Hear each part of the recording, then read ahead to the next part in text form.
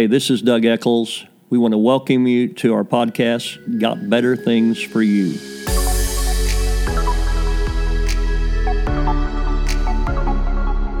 Acts chapter 2, just verse number 1. We're going to read one verse there. Acts chapter 2, verse number 1. And when the day of Pentecost was fully come, they were all with one accord in one place.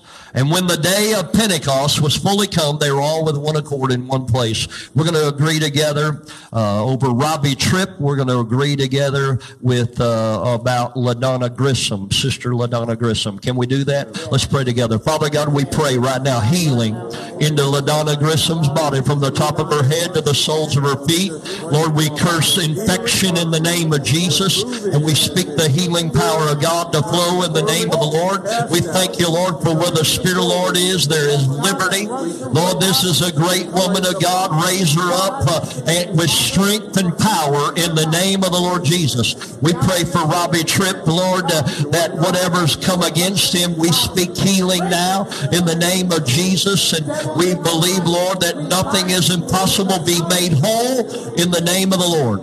We thank you, Lord, for your word tonight. Your word is powerful and sharper than any two-edged sword. It will not return void, but it shall prosper in that which it is sent tonight. We declare that this is the place of liberty and freedom. Lord, let us have ears to hear what the Spirit is saying unto us tonight.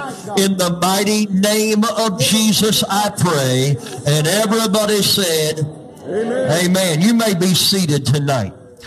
If I were to ask tonight what the church needs more than anything else in the world, we'd have 100 different answers. Everybody has their idea. You know, everybody has what they like and what they think. But I'm going to tell you, if you ask my opinion what the church needs more than anything else in the world today, I say we need another Pentecost. And after that, we need another Pentecost. And after that, we need another Pentecost. Because I found that Pentecost was not only a festival, it was not only something that was going on for many years, but really Pentecost to you and I is where the church began. Pentecost is where the church began. It was where walls were broken down. It was where broken down barriers between people. It was upon all flesh. It ministered to the young and the old, and it ministered to the rich and to the poor. And I still believe Pentecost reaches everyone.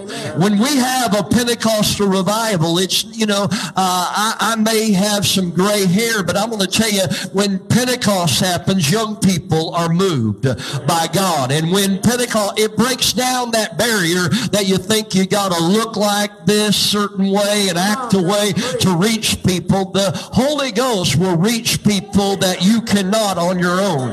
Can I get an amen? But I was thinking today that we need another Pentecost because Pentecost is supernatural. It's ever-involving God. We don't need a man-made revival. We don't need a pastor-made revival, an evangelist-made revival. But what we really need is another Pentecost. And I believe something great happens when God moves. Now, on the day of Pentecost, they were in the upper room. My wife and I, we've been to the upper room. We've had some great experiences in the upper room. We love the upper room. And the very first time that we went there, we were traveling with, I think, 59 people from Connecticut. We had 38 from New Jersey. My wife is from Michigan. I was the only person that talked right on the whole trip. I had to have an interpreter everywhere I went with those folks. But I will tell you that I love the pastor, both of them that I went with, and they were a blessing to me. And they, you know, they gave me a pick. They said, Doug, you preach wherever you want. I said, well, I want to preach at Mount Carmel where fire fell down from heaven. And I want to preach at the valley of Megiddo where Armageddon takes place. And then I want to preach at the upper room. I said, other than that, you know, I don't really care what we do. I love the Sea of Galilee. I loved a lot of things, but I love anywhere Jesus was at, all right? Those places were the most great for me. But On the day that we were to go to the upper room, we had been planning for 6 months. Those pastors would call me and say, Doug, when we get to the upper room, we're going to have a great time, preach a red hot gospel sermon. We're going to have a breakthrough. And we were expecting something to happen. How many know that when you expect something to happen, it changes things? Amen. Expectation is proof of your faith. Good. And we were expecting God to move. Well, that morning, we were at a hotel there in Jerusalem, and early that morning there was a knock on my door. It was one of the pastors. He said, Doug, we're not going to have an hour and a half like we thought we were going to have in the upper room. We are going to have 15 minutes. They changed it, all right, on us, because some, famous evangelist came into the country, and he had like 13 buses, so our little 2 didn't really matter as much. How many know what I'm saying? There's a pecking order in this world, if you haven't figured that out. So, on the way to the upper room, I'm trying to figure out how to make an hour and a half service go to 15 minutes. Some of you wish I could figure that out tonight.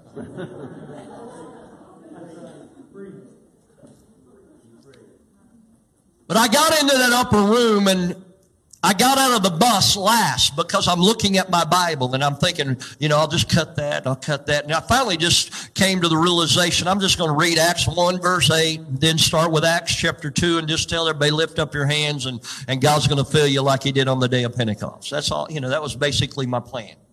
I got out of the bus last, and I was the very last person to walk into the upper room. And I've told the story probably before, some of you have heard it, but when you walk into the upper room, for me, I have to bend down a little bit because the door is short.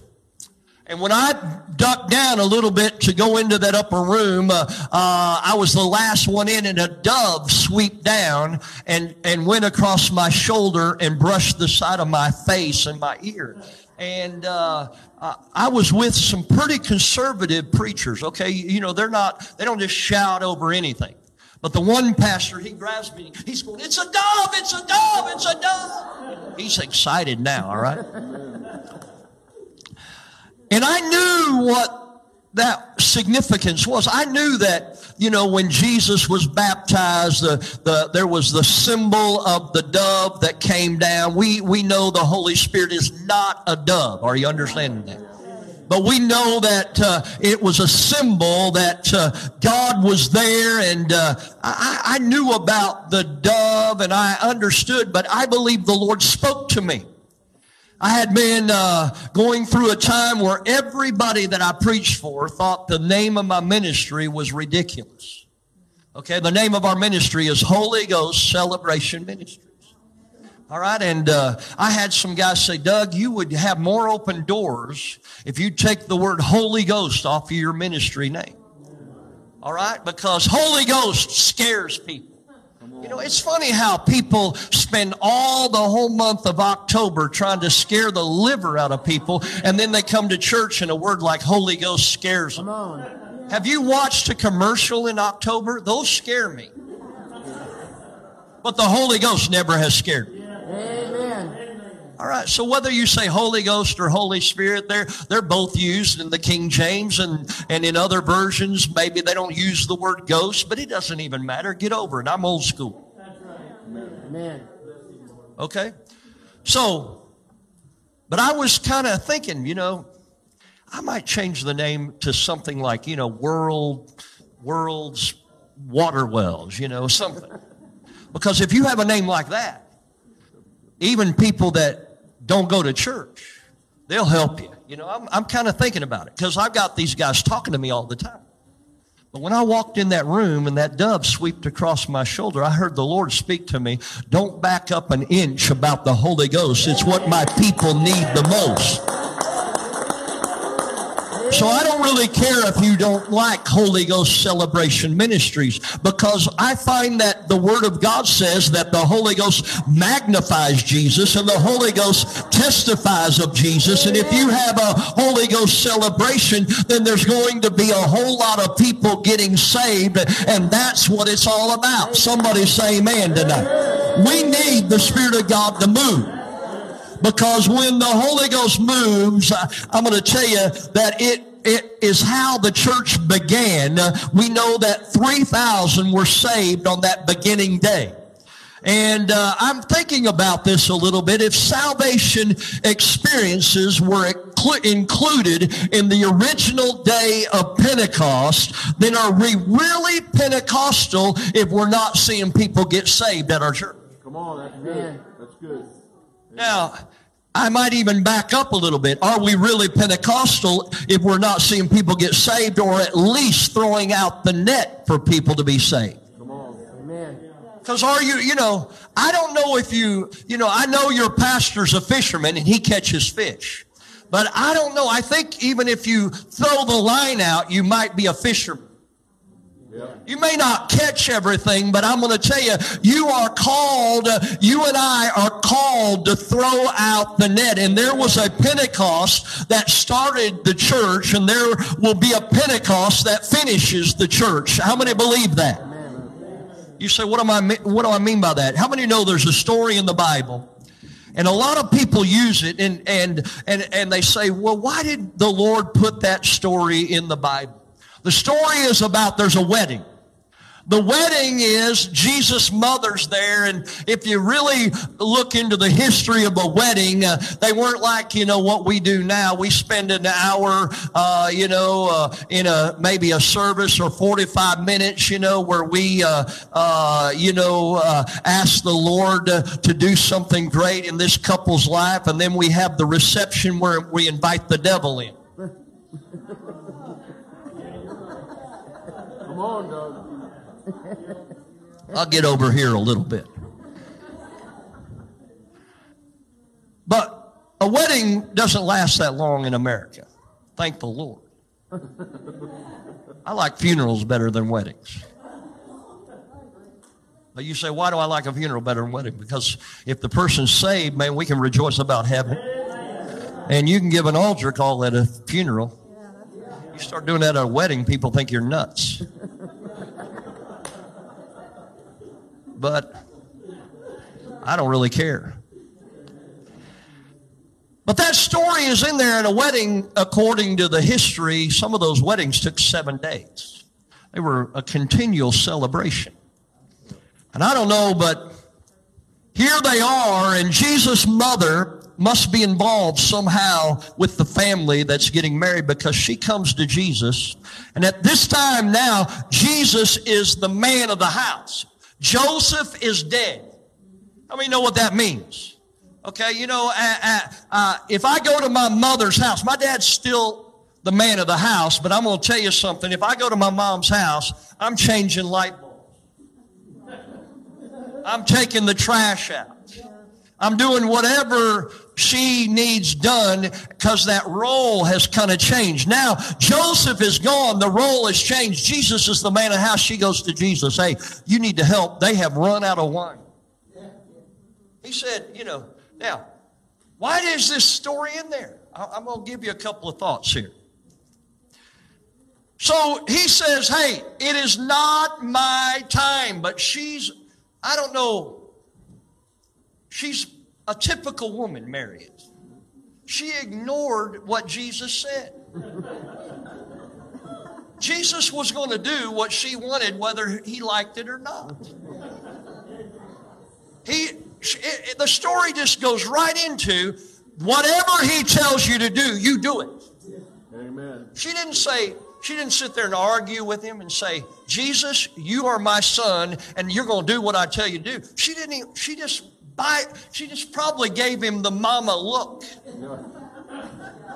Okay, this is a human Jesus, all right? Sometimes we act like, he floated around on earth, but he walked in clay feet on this earth. And because of that, we got to understand, when he's sinless, it's really a big deal. Because there's not one of you with clay feet that are sinless. Amen. We'd be arguing with our mama. It's not my time, Mama. Leave me alone. And somehow we'd get over into sin. But now she says, just do whatever he tells you to do. Now, he takes water and fills those pots up and turns the water into wine. Now, that story today, we got woke Jesus everywhere. You know, woke Jesus is, he's the one you go get drunk with. Woke Jesus is your bartender. That's what some people think that story's in there for. Well, I beg to differ with you. That's right. Come on. Come on, Doug. Why is this story in the Bible? I think two things. We know it was his first miracle. But it wasn't his only miracle, but it was the beginning. It said it was the beginning of miracles.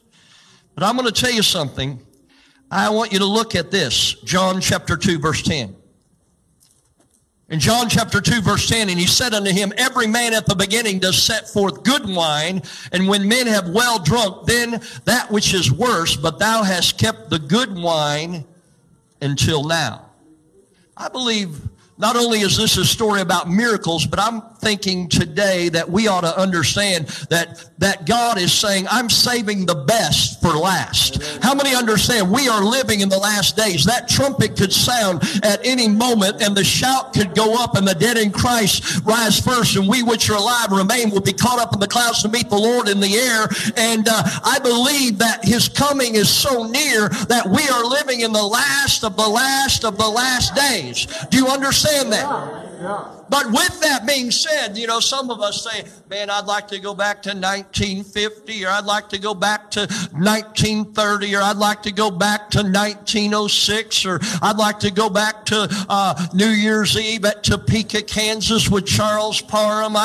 We got all these things we think about. But I'm going to tell you, I believe he chose you and I to be alive in these days, and I believe that he has saved the best for last. I don't think that these last days are supposed to be all about disease and people dying and all that. But I'm going to tell you, I believe that these last days are supposed to be days of revival, that God has held out still from calling us back, and he's held that back from letting Jesus come back, because he wants one more person to be saved. He's not willing that any should perish, but all come to repentance. And I believe that somehow in these last days, I don't understand how it's going to happen, because if I look with the natural eye, I sometimes get a little pessimistic. But when I read the Word of God, my pessimism leaves and my doubt goes and faith comes. And he said, in the last days, I'll pour out my Spirit upon all flesh. You are living in the best days. He has saved the best for last. Listen to about what Pentecost is. Number one, Pentecost is the day that Jesus keeps his promise. Pentecost is the day that Jesus keeps his promise.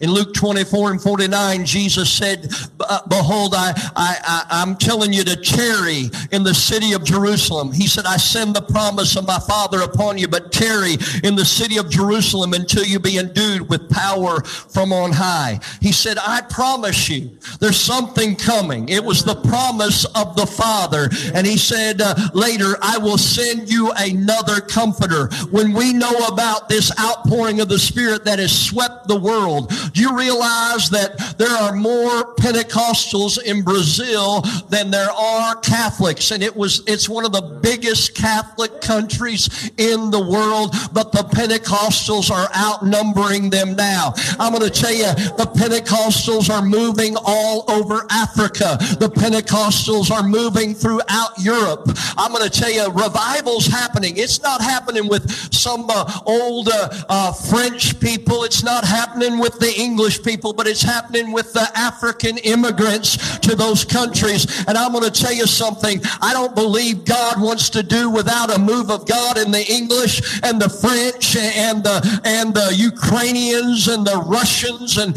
all the Eastern Europeans. But I'm telling you, I believe this outpouring is for all flesh. It is the promise of the Father. Somebody say amen. He will give you another comforter, that he may abide with you forever. Amen. Hallelujah. Another comforter. He said, I'm going to give you another one just like me. Do you have the money bag? Reach in there. Get something out of it. I might have done this at camp meeting. I don't know. Give me a 20 out of there. Is there one in there?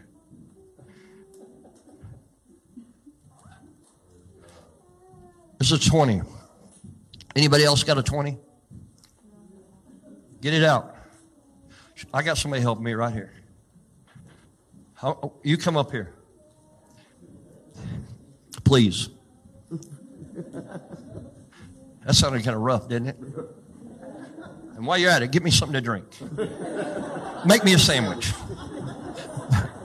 Come on. That's how I said it, so I apologize. All right, now look, I'm not asking you to give that to me, but does that look pretty much like yours? Okay. Look at the back. You think both these are real? Okay. I need you to help me. I don't need you to work against me. You will be making me a sandwich if you mess me up. All right. Now, would you be willing to trade me?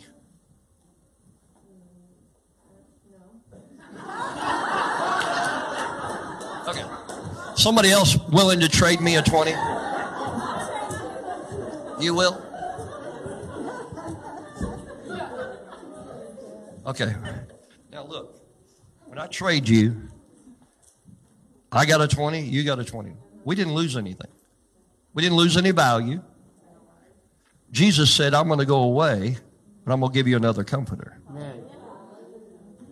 Amen. That's good, Doctor. You understand what I'm saying here? Amen. He said, I'm going away. Now, it's not a 20.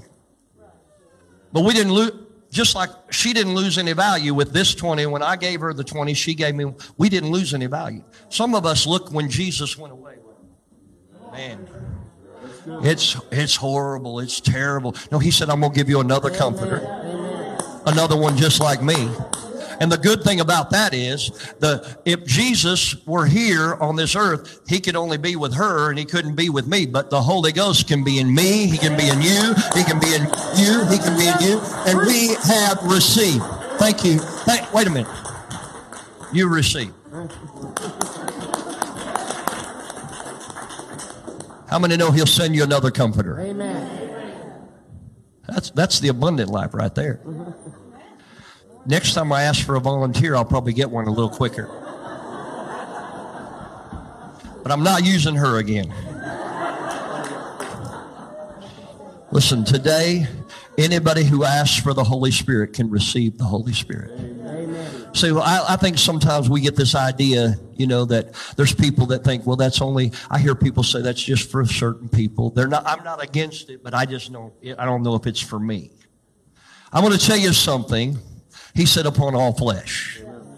He didn't just say if you go to Tri-County Worship Center. He didn't just say if you're full gospel, you're Assemblies of God, Church of God, Foursquare. He didn't say if you're charismatic. But I'm telling you, upon all flesh. That means Baptist, Presbyterian, Catholic. It doesn't matter. He said, I'll pour out my Spirit upon all flesh. When Peter preached on the day of Pentecost, he said, the promise is unto you. That was the 3,000 that got saved. And then he said to your children, that was the 3,000's children. But when he said all that are afar off, he was talking about you and I, that it is God's will for you to be filled with the Holy Ghost. He said in John 7:37, out of your belly shall flow rivers of living water. Thus spake he of the Spirit, that those that believe should receive. If you're a believer, you should receive. Ephesians 5:17 says, this is the will of God concerning you. How do we know the will of God? The will of God is in the Word of God. The will of God is that none should perish, but all come to repentance. It's God's will for you to be saved. That's according to the Word of God. But Ephesians 5:17 said, this is the will of God concerning you. Be not drunk with wine. Well, I think you ought not be drunk with wine. That is God's will for you not to be drunk with wine, with Coors, with Chivas Regal, with Crown Royal, with Jack Daniels, with Budweiser, with Busch, with Jose Cuervo. You say, I better stop there. You may think I know too many. But really, he says the will of God is, but you should be filled with the Holy Ghost. Be not drunk with wine wherein is excess, but be filled with the Spirit. That is God's will for your life. And I believe if you ask, you can receive the Holy Spirit. See, you need to be born of the Spirit, but you need to be filled with the Spirit as well. Number 3, the Holy Ghost gives you power to triumph over every difficulty. Amen. How many know this world has some difficulty? That's right. I say it all the time. This earth is the only hell a saved person will ever know. That's right. But this earth is the only heaven an unsaved person will ever know. If you're not going to serve God, this is as good as it ever gets. But if you'll serve God, this is as bad as it ever gets. And we might have some difficulty, but he said if you remember the poor, that he'll remember you in the time of trouble. If you remember the poor, that he'll keep you alive. Are you understanding me? That's Psalm 41, 1 and 2. But there's something that tells me that trouble can come. And difficulties may come, but the Holy Ghost will give you power to triumph over every difficulty. He said, I will not leave you comfortless. Amen. Now, the Revised Standard Version said, I will not leave you desolate. Desolate. I will not leave you feeling or showing misery, unhappiness, or loneliness. I'm not going to leave you comfortless. I'm going to abide in you. And if Jesus, when he walked with the disciples, Matthew and Mark and Luke and John and Thomas and all of the disciples, he walked with them. He was with them and he was beside them. He will not leave you either because he gave you another comforter to abide with you forever. Amen. And we made an exchange and we didn't lose anything. Amen. We were at church, where Lori was at church one night. She washed her hands in the ladies' room in Tulsa. And she told me about this later, but she lost a diamond out of her ring. I don't know how it happened. I don't know if it fell on the ground, popped out. I don't know. Okay? But, you know, diamond's a diamond. Chip or no chip. How many know what I'm saying? And so she was bothered about it. There's a lady from Switzerland, Cherko. Our friend, what was her first name? Stephanie Cherko. They were in our church from Switzerland. And they were good believers, man. I mean, word people. And she heard that Lori was looking in the bathroom looking for that diamond. And, you know, on tile, it's hard to see stuff. They began to pray in the Holy Ghost. They began to pray in tongues. And it wasn't just a few seconds they found that diamond. How many understand something? I believe that there's something that the Holy Ghost does for you. It helps you triumph over every difficulty. Okay, now my dad on Thanksgiving Day, my dad's a big man. He was healed of anorexia at birth.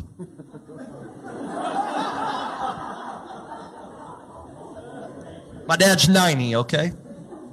My dad is 90. He'll tell that on himself. He's a big guy. He's been in this church, but it's been a long time ago. But he looks like John Hagee, okay? He's big. And you know, he's 90, so he's got some issues, but he's still getting around, and he'll preach the paint off the wall if you'll listen to him, you know. And he came over to our house on Thanksgiving. Well, as he's walking in, he decides to walk in on his own, okay, which he can, but he's 90, okay? Are we still understanding that? And he's got, you know, he kind of walks like this, and he has a cane, and he probably should use a walker, but, you know, he's too Clint Eastwood to use a walker. If you know what I mean. So he got that cane, and I'm in another room, and I hear him flat hit the ground outside. Like, splat. That's how it sounded. I run out there. I'm already run out there. Lori's already over there praying in tongues, hard as all get out. Now, I'm going to tell you something. He's hard to get off the ground. Yeah. It's not easy. Dead weight is not easy. How many know what I'm saying? Yeah. Like the last time he fell, the fireman came. Yeah. Okay? This time, I don't know, man. It was just like, Lori's praying in tongues, hold him over, boom, he's up. He doesn't have a mark.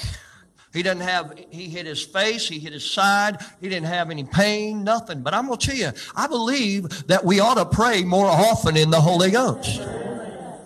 Listen, when I had corona back at the beginning, when I pass out and I wake up and Lori's slapping me and saying, Jesus, and I told you I didn't know if she wanted me to come or go. I wasn't sure. But I found out later that they called the ambulance, and the ambulance, we live in town. We live in Tulsa County, okay? It took 45 minutes for the ambulance to get there. But I'm pretty sure I know why. Because Lily, who's 22, when she was calling the ambulance, she's praying in tongues when they, how may we help you? Shunda. But I was never so proud in all my life.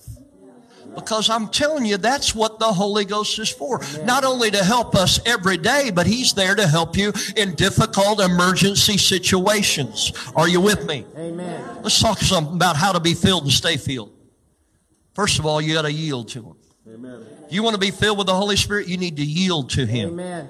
And stay filled, you need to yield to Him. Surrender, submit. When you yield to Him, He yields to you. Now, I don't want to get too hung up on the word yield, because yield, when I was 15 and a half, I took driver's ed. In driver's ed, they said yield meant proceed with caution. So don't use that definition. But really, in Jamaica, they have a yield sign there, and they have all these, roundabouts. You have a few in West Virginia because you didn't know what to do with the government's money, so you put them in the middle of nowhere. Amen. Right. I saw one today. I was like, why? There isn't even any traffic here. Why do we have this? Must be the governor's brother-in-law needed some money or something. Isn't that how it works? Politicians are like this and like this. Okay. But at those roundabouts in Jamaica, they have a yield sign, but theirs aren't yellow, theirs are red. And they sit on their, the triangle sits on its peak. But it says, give way. I'm going to tell you something. The way you stay filled with the Spirit is give way to the Lord. Yield to Him. Submit yourself to Him. And then He yields to you. I was in Mexico in a pre-crusade. We were in Leon. No, not Leon. I'll think of it in a minute. You can't remember either? Puebla. Oh, San Martin, Texmelucan, Puebla, Mexico. How many names do they need to have? All right. That's why it was hard to remember. Some of you can't even remember what you had for lunch today, so it's okay. But we're at a pre-crusade. We're there getting all the pastors to join together. We're going to have a big, and in the pre-crusade, we had over 3,500 people get saved. Amen. But two of the pastors are medical doctors. Both of them said we're pastoring by default. I said, what does that mean? They said, well, nobody else wants to pastor, and we decided we need a church. We're going to pastor whether anybody else will or not. They're medical doctors. They have a medical practice. They have business on top of that, and they're pastoring. One guy pastors like 900 people, and he said, I don't even know if I'm called. He said, I'm just doing it until we get a real pastor.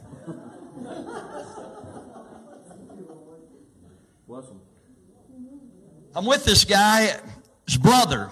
Now, he pastors a missions church, a little town outside a bigger town that didn't have any Pentecostal church. And he went out there and built a building, and he's pastoring. And he said, I'm waiting just for somebody else to take over.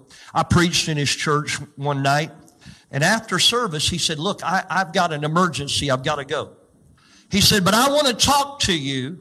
Can we meet Saturday at my restaurant? He owns a restaurant, kind of like a Panera, but it doesn't say Panera, okay? You can get coffee, you can get a little sandwich, you can get a little dessert. He said, meet me there on Saturday. I want to talk to you.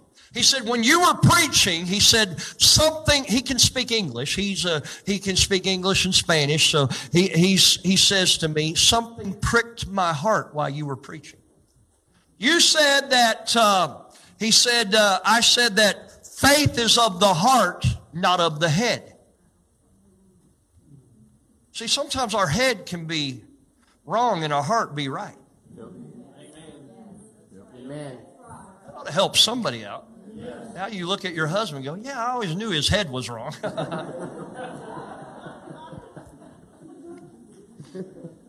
But he said to me, here he is pastoring a full gospel church. He said, I've been trying for years to get filled with the Holy Ghost.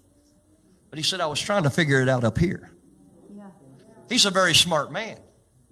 All right, he's a doctor. He's a medical doctor. He knows more than one language. But he said, I was trying to figure out why you had to speak with tongues. He said, I just couldn't figure that out. He said, but when you preached, something pricked my heart. It's faith that pleases God. And to speak in tongues, it takes faith.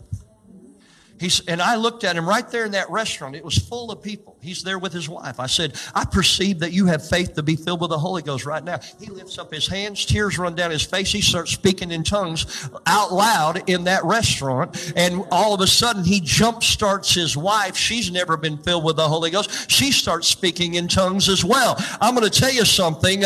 When you yield to him, he will yield to you. Amen. Amen. Now, some people say, well, do I have to tarry to receive the baptism of the Holy Ghost? You do not have to tarry for the Holy Ghost. Now, I'm going to say that the Holy Ghost has already been given. I believe at the beginning it said tarry in Jerusalem. If you had to tarry, you'd have to go to Jerusalem to get filled. But I don't really think it was about tarrying for you and I. The gift has been given, received. But with that being said, if somebody offered to give you $1 million and they said, it'll be sometime tomorrow, I'm going to give you $1 million. How many know you'd wait all day? That's right. Sometime tomorrow you're going to get $1 million. Yeah. You'd be willing to wait all day. Yeah, man. So what am I saying? If somebody offered to give you $1 million, somehow you'd make time to wait even if it took all day. The same goes with the Holy Ghost. I don't think you have to tarry, but you are receiving something that is worth more than $1 million for your life. You ought to be willing to wait until you receive. Get things in line until you're ready to receive. He's ready. He's already given. He's ready for you to receive, but sometimes we got to work a few things out. We need to ask for the gift, number 3. If we want to stay filled with the Holy Ghost. I'm going to tell you, we need to ask. We need to ask him. You know, the Bible says you have not because you ask. That's right. Amen. You know what I do some days? I just say, Lord, refill me with the Holy Ghost today. Nothing wrong with that. I pray in tongues. I want to be like Paul, where I speak in tongues more than y'all. I don't care if you like it or not. You know, I'm not talking to you. I'm talking to God. Amen.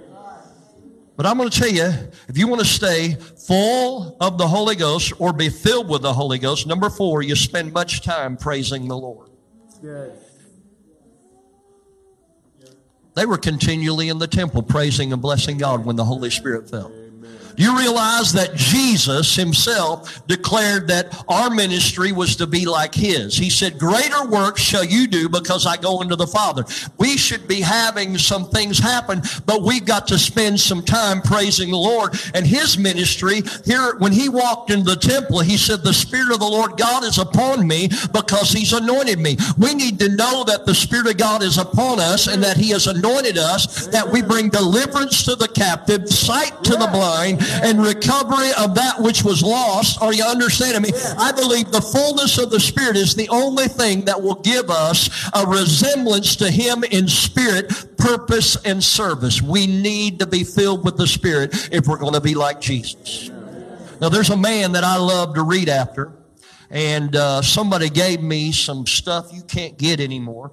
And it's not even in book form. I got it on a hard drive, and it's a book, but it was copied from somebody. Somebody had this whole book by P.C. Nelson. P.C. Nelson was a man, they said, could write in 25 languages. He could speak in 25 languages. He was a linguistic expert, and he started out as a Baptist minister in Detroit, Michigan.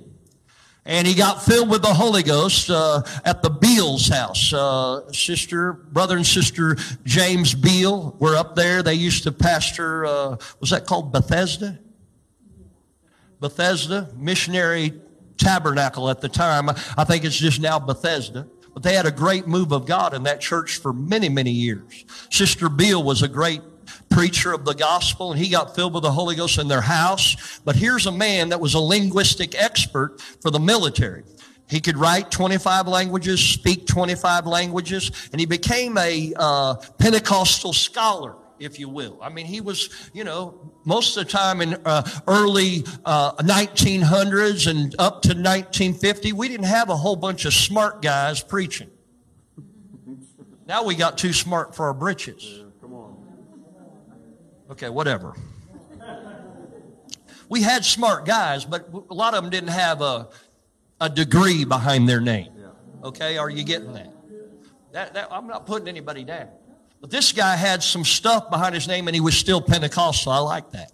He wrote a book, Bible Doctrines. I think everybody ought to read it.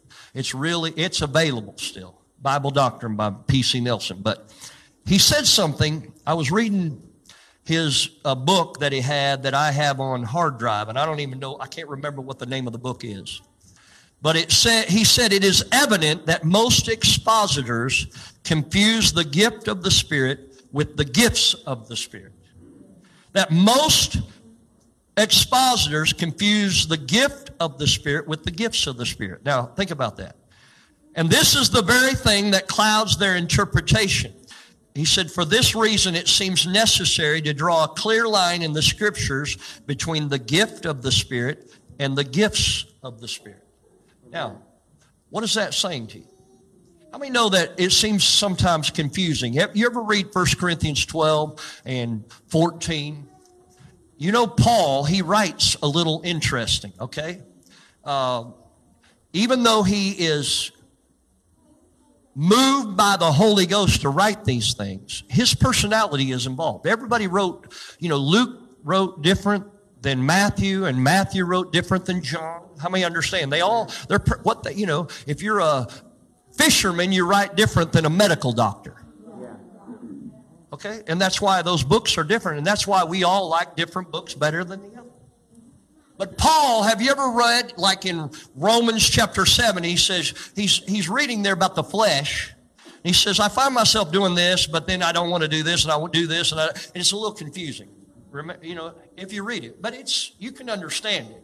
But he writes that way. And I think that when the problem is, all these years when we read 1 Corinthians 12 and 14, that he mixes the gift of the Holy Spirit and the gifts of the Spirit. Are you understanding me? I'm going to get to this, and it's going to make a little sense. I've been working on this for years. Okay, and I'm still not sure I got it completely good enough to tell everybody, but I'm going to try tonight, okay? Amen. Now, an easy way, I think I've got on the sign right here, on the board. An easy way to remember the difference between speaking with tongues and the gift of tongues is that speaking with tongues is man talking to God. It goes from earth to heaven. Now, understand, when I say speaking in tongues, how many understand that when I'm talking speaking in tongues there, I'm not talking about a message in tongues. When somebody gets up in church and gives a message in tongues that must be interpreted. Are you understanding? For easiness sake, let's say a prayer language, okay? Is that okay for everybody? It's not my favorite word, but I'm going to use it to help people, okay? Can I use that word? So the difference between your prayer language and the gift of tongues, which would have to be interpreted, is that when you speak with tongues, it's man talking to God. When I have my prayer language, it's man talking to God. It goes from earth to heaven. But the gift of tongues, that which must be interpreted, on the other hand, comes from heaven to earth, because it is God speaking through a man to other men. Amen. Is this making sense? Yeah. I want you to get this, because I think that the problem we have is when we try to talk to our friends about the Holy Spirit, they come from different backgrounds, and they don't understand that we have a prayer language, and they confuse the gifts of the Spirit with our prayer language. Yeah. Amen. And so they go, well, tongues will cease. They don't understand we're not talking about the same thing. Amen. Are you getting this? Okay, whatever. Yeah.